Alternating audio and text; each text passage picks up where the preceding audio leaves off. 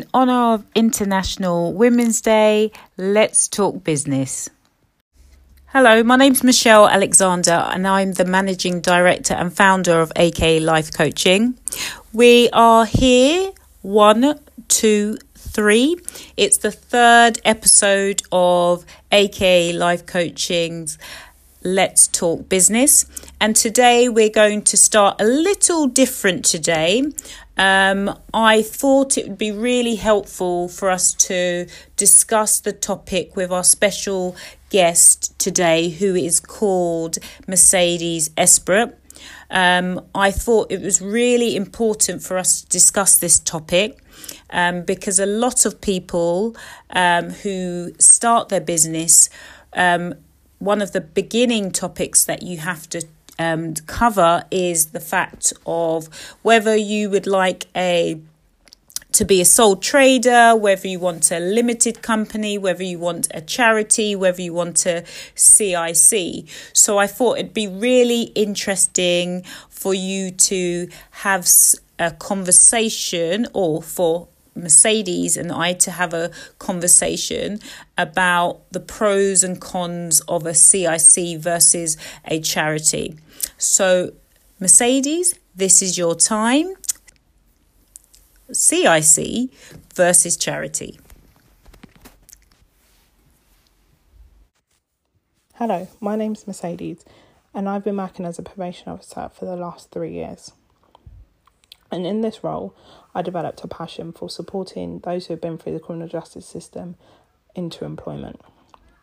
With this in mind, I decided I wanted to set up my own business and completed the Hatch Female Founders Programme to gain some more insight. Once I completed this programme, I decided I wanted to set up a community interest company, also known as a CIC. Therefore, today I'm going to briefly talk you through some advantages and disadvantages of setting up your own CIC. First of all, one advantage of a CIC is that it has clear commitment to social goals. Therefore, it ensures funds from the CIC will be used for the benefit of the company's social objectives rather than for individual shareholders, which helps provide reassurance to investors and the wider public.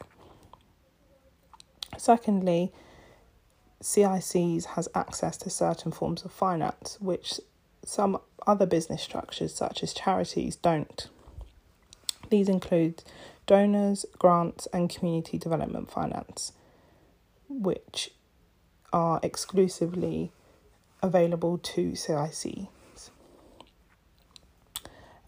Next, a CIC allows you to have limited liability and protection.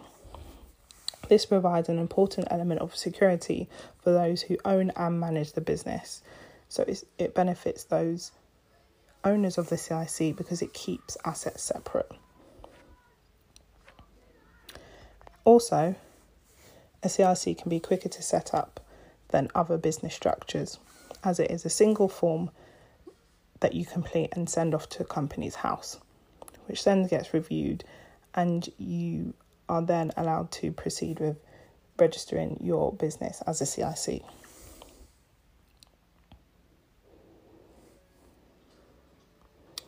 Lastly, a CIC, there's a wide range of possible social aims and specific focuses on social enterprise. Therefore, the CIC model is specifically identified with social enterprise and allows you to develop ideas that are going to directly benefit the community. However, on the other side, some disadvantages that I've found surrounding CICs is that there's a lot of ongoing company compliance. There is a number of responsibilities to observe.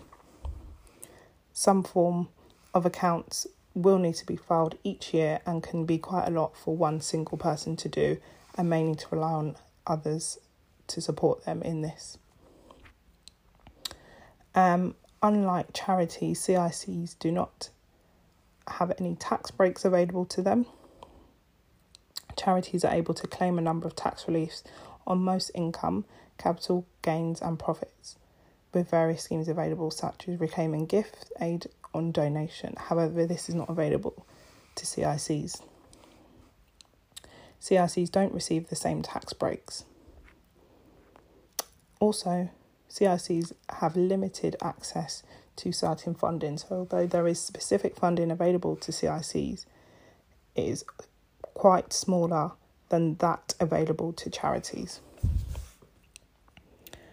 Some people believe that CICs provide limited public awareness. The model is not providing as many people insight into the business as some would like.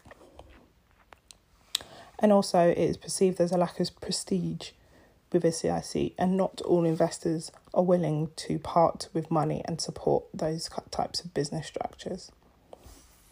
I hope that's been helpful for you today, and please look out for my CIC, which will be coming later this year. Thank you.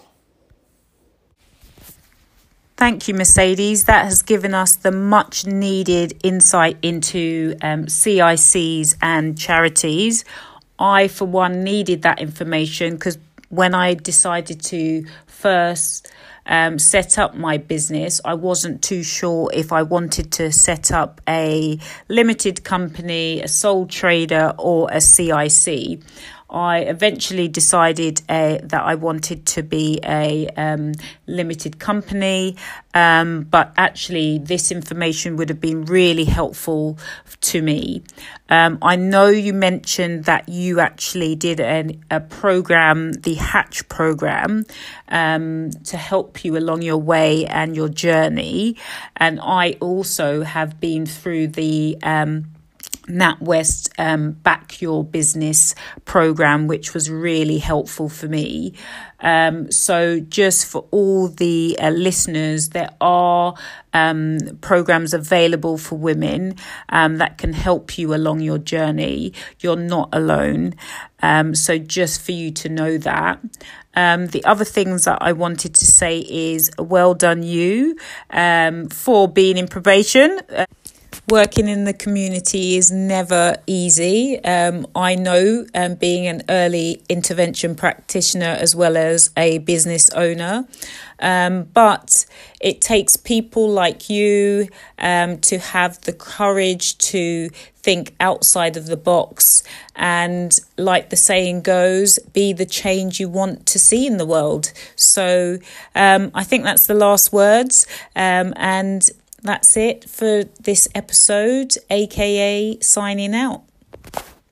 Mercedes, we salute you and we wish your CIC all the best in the future, aka Life Coaching, signing out.